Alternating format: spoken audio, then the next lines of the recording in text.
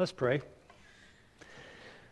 Almighty, eternal, and merciful God, whose word is a lamp unto our feet and a light unto our path, open and illuminate our minds, that we may purely and perfectly understand thy word, and that our lives may be conformed to what we have rightly understood, that in nothing we may be displeasing unto thy majesty, through Jesus Christ our Lord. Amen. Amen. That was the prayer of Huldrych Zwingli, a Swiss reformer. He prayed that in July of 1525. He is long gone, but the Word of God remains. What a wonderful thing to know that we are connected across the centuries with those who have come before us, and their prayers for what God would do in their lives and in their church services are identical to what we would want God to do in ours as well. Those who have come before us are now long gone, but the Bible lives on. A contrast for the ages. That's the title this morning. And I begin with a bit of a testimonial / confessional. From my earliest days of remembrance, I have been a glory of mankind chaser. I have been impressed with physical strength, size, speed, and athletic prowess from the days of about 6 or 7 years old on. I love those Paul Bunyan stories. Felling a tree with one swing of an axe. I love the stories about John Henry building the railroad. Powerful man swinging a hammer all day long. My Saturday mornings as a little child meant one thing. It meant the Super Friends and the League of Justice, where they all came together. Superman, Flash Gordon, Batman, all of these superheroes all in one cartoon. And then about the age of 7, I discovered football. And there was Larry Zonka. I'll never forget that man, running over people. Powerful man, imposing punishment on would-be tacklers. And then I learned about Terry Bradshaw and heard that this man could throw a football 100 yards when he was in college. He was a javelin thrower as well, and great exploits. What an arm. And then there was Mean Joe Green, pinching there on that center in that unique stance and bringing havoc to every offense he faced. And Jack Lambert and those missing middle teeth.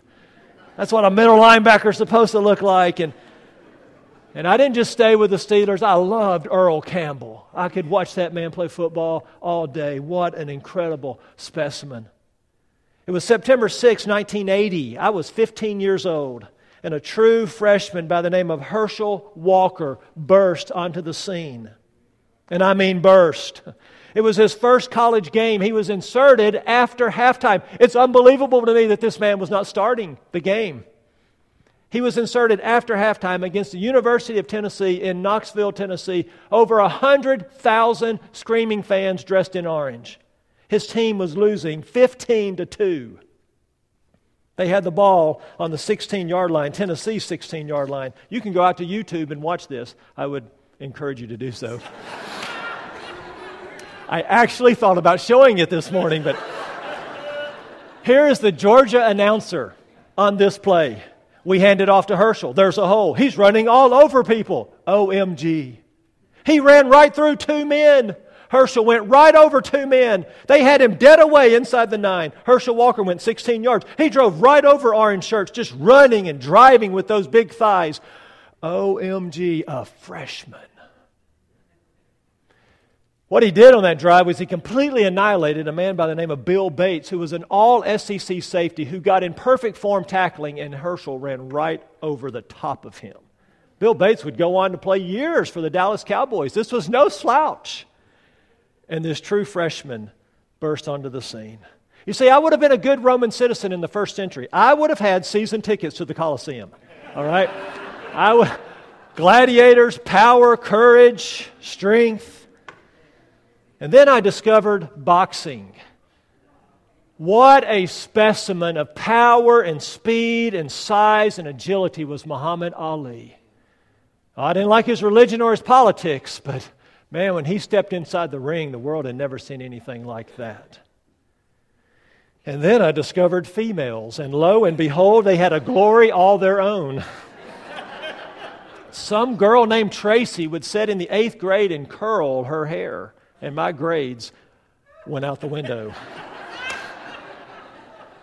Then I discovered music, and I dabbled in rock music and pop music and country music. I was enamored that people would have such ability to entertain the masses and pull the heartstrings and make people cry, make people laugh, and make people scream. I cannot tell you how many times I've seen the movie Rocky. It's countless. Who can ever forget Carl Lewis in the 1984 Olympics in Los Angeles? The man long jumped 29 feet. Who can ever forget Air Jordan dropping 63 on my Celtics? Championship caliber Celtics, or Air Jordan dunking from the free throw line, or Larry Bird's eyes in the back of his head, or Michael Phelps slicing and flying through water, draped in more Olympic gold than any Olympian ever, and apparently he's not even done. The success of some of these early on became my idols. They became elevated in my mind and my life as a young person. And I say that because my mood often depended on their success. And just like wooden idols in ancient Israel, my idols didn't even know I existed. They didn't ever actually do anything for me, and yet I held them up high. I was still drawn to their glory, their fame, their splendor, and their majesty. I was awed by their greatness. After their exploits over the weekend, I would go to school on Monday, and I would be the first person in school singing their praises, defending their greatness, wearing their number. I was enamored by what they could do that I couldn't do. That's what gods are for, right? Isn't that what gods are for? To do for us what we can't do? And then, praise be to God, at the age of 20, I became a Christian, and it cured most of this nonsense. But I also transferred some of it to guess who? Guess who I would transfer this to? Preachers, missionaries, superstar, celebrity, stud Christians. That's where I transferred it. In my 20s and my 30s, I was often overly impressed with clay pots and earthen vessels. I would sit in awe of my first 3 pastors as a young man. I was impressionable, and I was overly amazed at their feats of human ability, at the gifts and talent that God had given them, at their knowledge, at their ability to open the Word of God. But now I am 50, people. 50 years old. I am half a century. And it's time to grow up.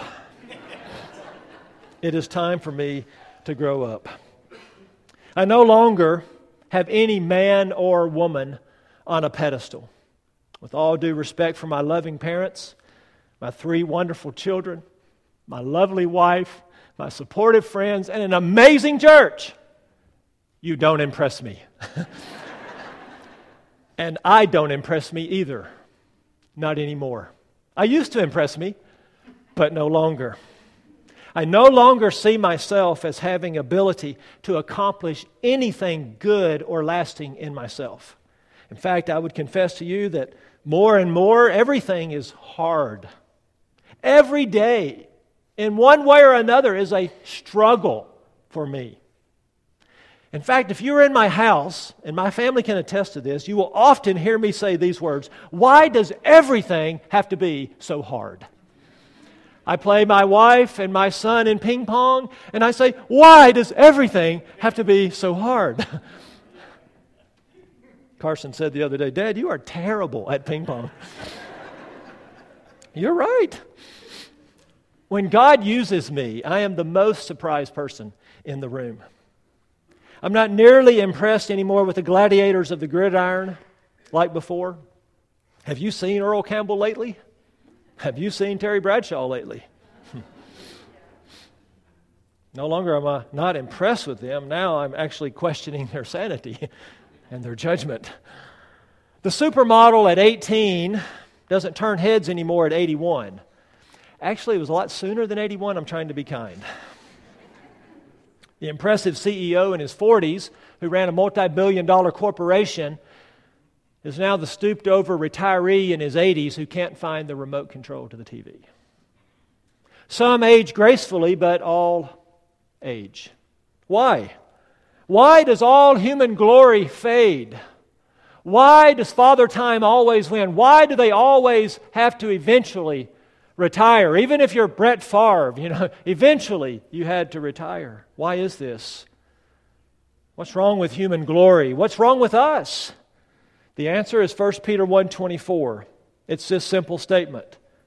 For all flesh is like grass. That's where we begin. For all flesh is like grass. What Peter is saying here, quoting from the book of Isaiah, which we'll look at in a few moments, is simply this: all flesh is short-lived. Green today, gone tomorrow. All flesh, I don't care if they're strong or jacked or rich or smart, talented, beautiful individuals, they're all like lowly grass. Grass grows fast, it flourishes for a season, and then in days, even hours, it fades, it browns, and it withers. Peter writing this from the first century in the Middle East, and Isaiah writing it from the land of Israel. You take the Texas Hill Country, you add 10 degrees in the summer, you subtract 10 inches of rain per year, and then you've got grass in the land of Israel. Here today, gone tomorrow. This verse is telling us in 1 Peter 1, all flesh is like grass, verse 24. This verse is telling us that all mankind and the best of mankind is perishing. All mankind is fading. All mankind is born terminal. We're all born like bananas. Green today, yellow tomorrow, brown the next. You may have been born with a silver spoon in one hand, but you had a pending death certificate in the other. We start in diapers and we end in diapers. You live long enough. You start with blurry vision, unable to walk and unable to talk, and you end with blurry vision, unable to walk and unable to talk. We are transient, fading, and frail as a blade of grass stuck in a desert, and it's only a matter of time before the sun dries us out. Peter goes on, and all its glory is like the flower of grass. I cannot get the word off my mind here of all. Not some of its glory, but all of the glory of humankind is like the flower of grass. Now, the flower is the focal point. The flower is the attention getter of grass. Flowers smell good. Flowers look good. They have variety. They have colors. We're attracted to them. They catch our attention. They elicit boasting. Kind of rare to boast in grass, but boy, we'll boast in flowers and we'll marvel at their intricacies and their beauty. What Peter is saying here is, when he speaks of the flower, is that part of human existence and that part of human accomplishment that stands out. He says it's all like the flower of grass. Grass is the day-to-day mundane existence of humankind, but the flower is the achievement. The flower is the success. The flower is having a run in football still on YouTube, 30 years later. The accomplishments, the scoreboard, the bottom line, the return on investment, that's the flower. The number of friends, the number of likes, the number of retweets of your tweets and your posts, and the number of sales you make, and that's the flower. And he says all human glory is like that fragile flower, all of it. All of the glory of technological advances, all of the glory of medical breakthroughs, all of the astronomical profits of Apple and Google and Wall Street, all of the glory of female beauty and of male power and strength and of human success, all of it. All of the glory of actors and actresses and musicians and artists and athletes and politicians and businessmen and entrepreneurs. All of the glory of the Beatles and Elvis and Michael Jackson and Alan Jackson and Reggie Jackson and all the other Jacksons. And all of the glory of Marilyn Monroe and JFK and Ronald Reagan. All of the glory of the great generals and the founding fathers and the signers of the Declaration of Independence. All of the collective glory of all mankind since the dawn of time is like a flower of grass. The grass withers and the flower falls off. You can add up all of the greatness, all of our collective splendor, all of our beauty, all of our wisdom, and that's where it ends. It withers and it falls off.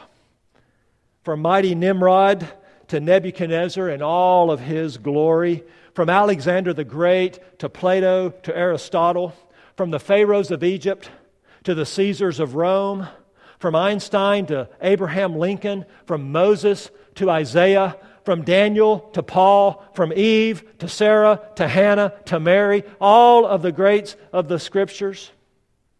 The grass withers and the flower falls off. We wrinkle, our bones get brittle, our arteries harden, our ligaments and tendons tighten up, our skin and hair wither. It all withers. Our body chemistry changes. Proteins that are needed for our brain begin to diminish. Our vital hormones, whether male or female, decline or go berserk. We're like trees in the fall. Our sap begins to rescind and draw up and disappear. Everything we've ever done in our own strength, everything we've ever done for our own glory is like a tiny, fragile flower that is destined to dry up and blow away and never be remembered. All of the glory of all of humanity is ready to fall, wrinkle, and crinkle, to become crispy and crackly. It is about to crumble and disintegrate and turn to powder and be scattered by the wind. All of the kingdoms that we would ever build are built on sand, and they're destined for the grave. And all that we've ever done in our own name and for our own glory will go there with us. All of it. Let me ask you a question. Do you know the name of your great-grandparents? Maybe you do, but what about your great-great-grandparents? Do you know where they were born or what they did or when they died or what they accomplished? Do you realize that 200 years from now or sooner, your house, your truck, all your possessions are likely to be gone. They'll be lost and rusted and crumbled. In less than 200 years, the memory of you, your job, your business, your accomplishments will all be forgotten. What we fight and bleed and sweat for today will be gone in the blink of an eye. What we think is so important today will be utterly forgotten tomorrow. What matters to us so much today will be utterly meaningless in 100 years. Or maybe 5 minutes. Here is wisdom then from the elderly preacher. Not this elderly preacher. Solomon, the elderly preacher. Turn to Ecclesiastes.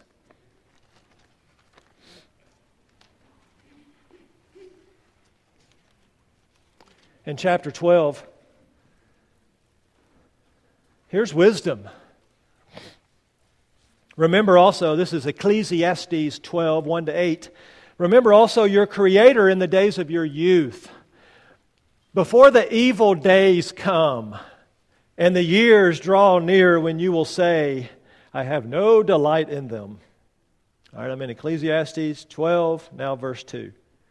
Before the sun and the light, the moon and the stars are darkened. This is all an analogy of the human body. And clouds return after the rain. In the day that the watchmen of the house tremble, and mighty men stoop, and the grinding ones, that's the teeth, stand idle because they are few. And those who look through windows grow dim.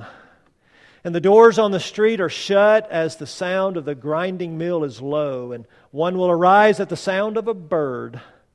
And all the daughters of song will sing softly. Furthermore, men are afraid of a high place and of terrors on the road. The almond tree blossoms, the grasshopper drags himself along, and the caperberry is ineffective. For man goes to his eternal home while mourners go about in the street. Remember him before the silver cord is broken and the golden bowl is crushed. The pitcher by the well is shattered and the wheel at the cistern is crushed. Then the dust will return to the earth as it was, and the spirit will return to God who gave it. Vanity of vanity, says the preacher. All is vanity. Why is it like this? For that answer, we must turn to Genesis 3.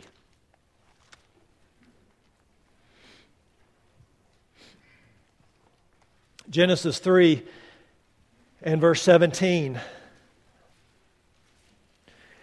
Then to Adam he said, because you have listened to the voice of your wife and have eaten from the tree about which I commanded you, saying, you shall not eat from it.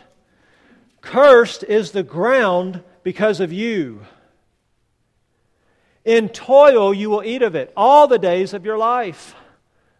Verse 18, Genesis 3. Both thorns and thistles it shall grow for you, and you will eat the plants of the field. By the sweat of your face you will eat bread, till you return to the ground, because from it you were taken. For you are dust, and to dust you shall return. Is this part of God's Word? Is this part of God's Word that endures forever? Because this is part of God's Word that endures forever, we have the answer for why the grave is never satisfied. It's right here in Genesis 3. We have an expiration date stamped upon our bodies before we leave the womb. We are all listed as day to day. There is no hero or surgery or seatbelt or CPR that saves a life. They only postpone death. There is no such thing as life insurance. There's only death benefits. If you live long enough, the bright will become dull, the strong will become weak, the tireless will become tired, and the once energetic will be exhausted. The grass withers, and the flower falls off. I'm here to tell you the truth. Forgive me, I've been reading my Bible. All right? I've been reading my Bible. I've been reading Jeremiah. I've been reading Lamentations. I've been reading Ezekiel. Here's the truth. Let's go to Job chapter 14. Loosen up your sword, because we're going to spend a few minutes now in some key passages. Let's hear the truth. Job chapter 14.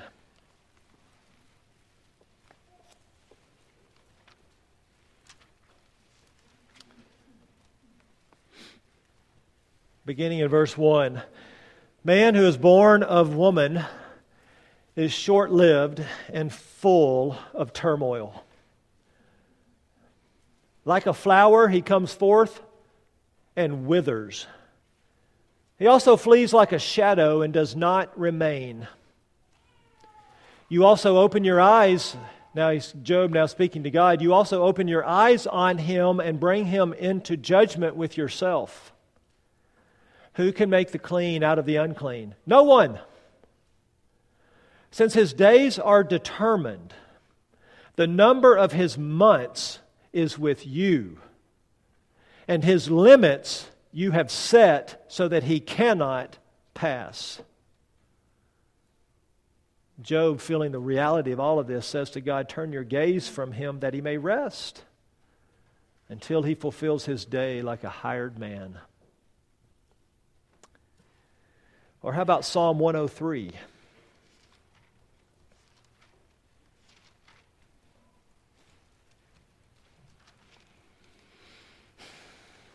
Psalm 103 and verse 15.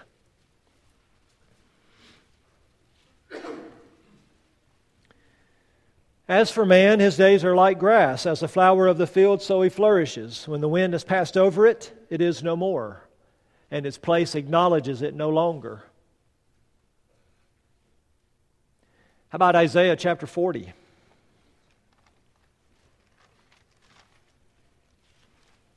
This is where Peter was borrowing from.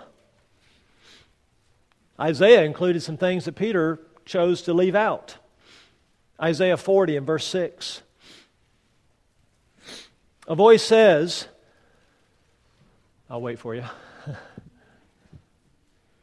Isaiah 40 and verse 6. A voice says, call out. Then he answered, what shall I call out? So the prophet is being instructed here to proclaim something, to preach something, to lift up his voice and to make it known to those who would hear him. Here's the message. All flesh is grass, and all its loveliness is like the flower of the field. The grass withers and the flower fades. Now look at this. When? When the breath of the Lord blows upon it, surely the people are grass.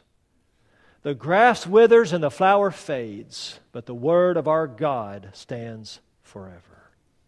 Verse 21, do you not know? Have you not heard? Has it not been declared to you from the beginning? Have you not understood from the foundations of the earth? It is He who sits above the circle of the earth, and its inhabitants are like grasshoppers, who stretches out the heavens like a curtain and spreads them out like a tent to dwell in.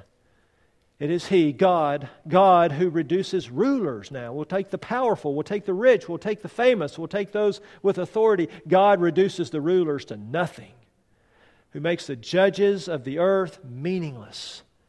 Scarcely have they been planted, scarcely have they been sown, scarcely has their stock taken root in the earth, but He merely blows on them and they wither, and the storm carries them away like stubble. Or Jeremiah chapter 17. Jeremiah 17 and verse 5. Thus says the Lord, cursed is the man who trusts in mankind and makes flesh his strength, and whose heart turns away from the Lord. He will be like a bush in the desert. He will not see prosperity when it comes. He will live in stony wastes in the wilderness, a land of salt without inhabitant, a land of salt without inhabitant. Blessed is the man who trusts in the Lord and whose trust is the Lord. Or Hebrews chapter 9 and verse 27. Hebrews 9:27.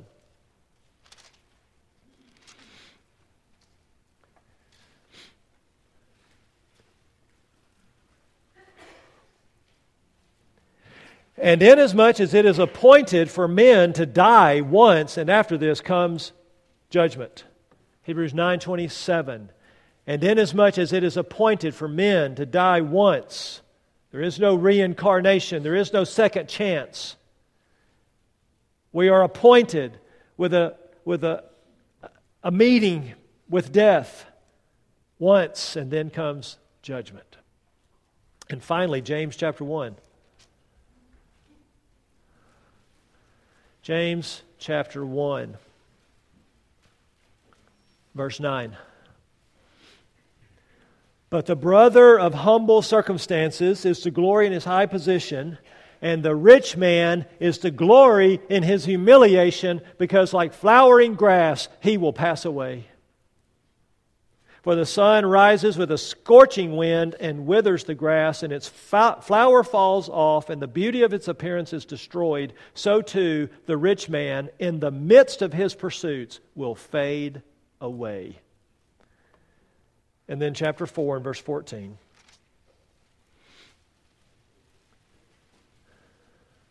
Let's do 13 and 14. Come now, you who say, today or tomorrow we will go to such and such a city and spend a year there and engage in business and make a profit. Verse 14. Yet you do not know what your life will be like tomorrow. You are just a vapor that appears for a little while and then vanishes away. No matter your age here this morning, no matter your current appearance this morning, I want you to go home today and I want you to look into the mirror and I want you to say to yourself, the grass withers and the flower falls off. And then I want you to walk away from that darn mirror and I want you to look at your Bible and I want you to say, but the word of the Lord endures forever. That is the contrast for the ages. The Word of God stands forever. Is there something that lasts? Is there something I can count on being here tomorrow? Is there something I can put all of my trust in? The answer is yes, Peter says. The Word of the Lord endures forever, and this is the Word which was preached to you. You see, the message of God never withers. The gospel flower never falls off or fades. 2,000 years ago, it was the power of God to salvation, and it is the power of God to salvation today. The Word of God endures forever.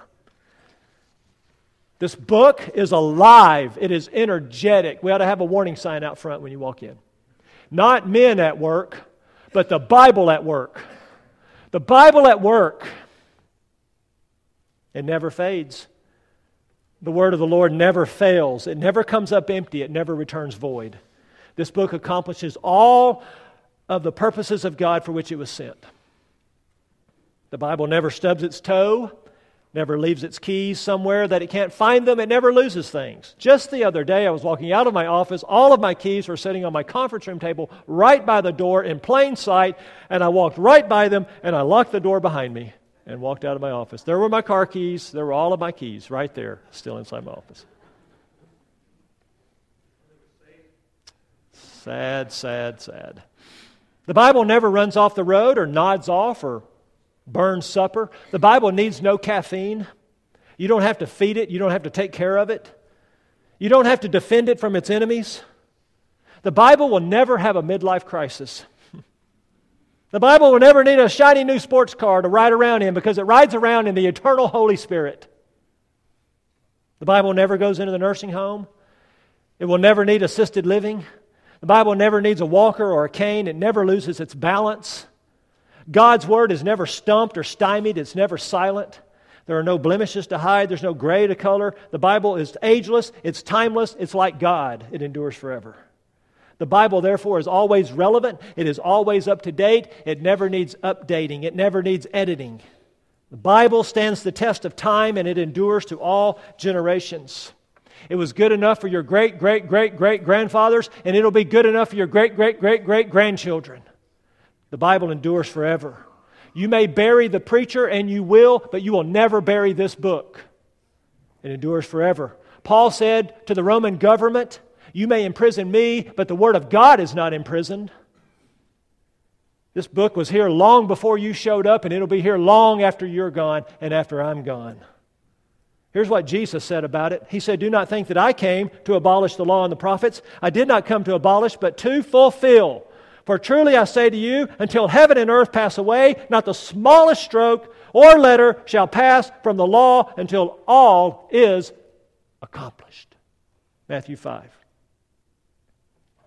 This book is eternal, immovable, steadfast, and fixed. It is abiding, enduring, and remaining. You can't successfully bury it, debunk it, suppress it, or censor it. It has been misused, abused, neglected, ignored, and attacked, and yet here it is, enduring forever until all is accomplished. It has been not translated, mistranslated, burned, outlawed, smuggled, confiscated, yet here it is, enduring forever until all is accomplished. The Bible is questioned and doubted, mocked, and called into the courtroom of human opinion. The Bible is called under the judgment of men, and yet here it is, and it will judge us in the last day. Listen, you have a better chance of damming up the Mississippi River with toothpicks before you're going to stop the Word of God from accomplishing its purposes. This book endures forever. The grass may wither and the flowers may fall off, and they will, but the gospel seed is imperishable. It is the power of God unto salvation. Kingdoms come and kingdoms go, just like their citizens, but the word of the king remains forever, just like the king. 1 Peter chapter 2 tells it to us so beautifully. For all flesh is like grass, and all its glory like the flower of grass. The grass withers and the flower falls off, but the word of the Lord endures forever. And this is the word which was preached to you. 7 implications before we leave. Number 1, be careful. You are mowable grass, not a bulletproof oak tree. Now, this is mostly for those under 30 in our midst. You are not bulletproof. You are like grass. Be careful. Wear seatbelts. Exercise caution. Take nothing for granted. We are mowable grass. I will add to this application exercise. Take care of the short life you've been given. We are inherently weak. We are inherently frail. We must take care of these vessels. Don't be foolhardy. Don't be foolish. Don't take unnecessary, extravagant risk and call it manhood. Don't be an idiot. You are mowable grass. Number 2, don't make an idol out of worm food. Don't lust. This is mostly for the men in our congregation, though lust is a reality for all people. Don't lust after someone who will soon be a skeleton. Take away all the flesh which is grass. Don't lust after a skeleton. Don't put on a pedestal that which is going to feed the worms. Don't put your trust in the arm of flesh. Number 3, plan and mentally attend your own funeral. I don't care how old you are, if you're able to understand me. Plan and mentally attend your own funeral. Think often upon your demise. Think often upon how you want to be remembered for the brief time that you will be remembered. But mostly think often as to where do you want to spend eternity. Eternity is right around the corner. We're just right on the edge of it. Every moment of our existence, we're right on the edge of eternity. Where do you want to spend it? Plan and attend your own funeral. See yourself at your own funeral. Listen to what people are saying about you at your own funeral. What scriptures do you want read at your funeral? What songs do you want sung at your funeral? See, the reality is babies die, and toddlers die, and 8-year-olds die, and teenagers die, and 20-year-olds die, and people of every age die when the breath of the Lord blows upon it. Number 4, men, I say to you this morning, what is your priority, the man cave or the study? The man cave or the study? Do you have a study where you study the Scriptures and books about the Scriptures? Let me ask you, men, how much time and money have you invested in TV and satellite TV? Now compare that to how much time you have invested in good books and a dedicated place to pray and read and study. Can I say to the men, shut down the man cave, turn off the TV, and study the Scriptures? Turn it on, look at it, and go, all flesh is like grass. Look in the mirror, all flesh is like grass. Look at that which would tempt you and say, all flesh is like grass. Now I'm going to go study something that actually lasts. Number 5. Here's a positive side to all of this, all right? Make hay while the sun shines. So I didn't know this when I was 30, but I'm starting to know it now that I'm 50, all right? Get educated. Get trained. Make money. Yes, make money. Build that house. Build that career. Have those kids. Do those missions. Serve the Lord while there is time and while there is energy. Because it's fleeting. It is fleeting. Seize the moment. Seize the day. Make hay while the sun shines. Listen, you don't have all day. You don't have all day. I don't have all day. We need to have a sense of urgency. The grass is withering. It's withering as we speak. We don't have forever. Do something with your life while the sun still shines. Number 6, you want to do something with your life? Here's a good thing to do with it. Make it your mission in life to spread the enduring Word of God to other withering blades of grass before it is too late. Everybody is a withering blade of grass. Make it your mission in life to get them that which will preserve them for eternity. Right? And then number 7. I was going to call number 7, get it through your thick skull, but I wanted to be nicer, so I'm just going to call it get real. Okay? Number 7 is get real. The next big thing is not Windows 10 or iPhone 7 or Madden 28 or the birth of your baby or the marriage of your children. The next big thing is the return of Jesus Christ. Get it through your thick skull. It's not the election next year. It's not the economy. It's not the stock market. It's not anything of this world. It's the return of Christ, who will return according to the enduring Word of God. Right? The return of Christ, because the Word of God remains forever, and not a smallest stroke or yod or will pass before all is accomplished. Be careful. Don't make an idol out of worm food. Y'all understand I'm talking about us when I say worm food, right?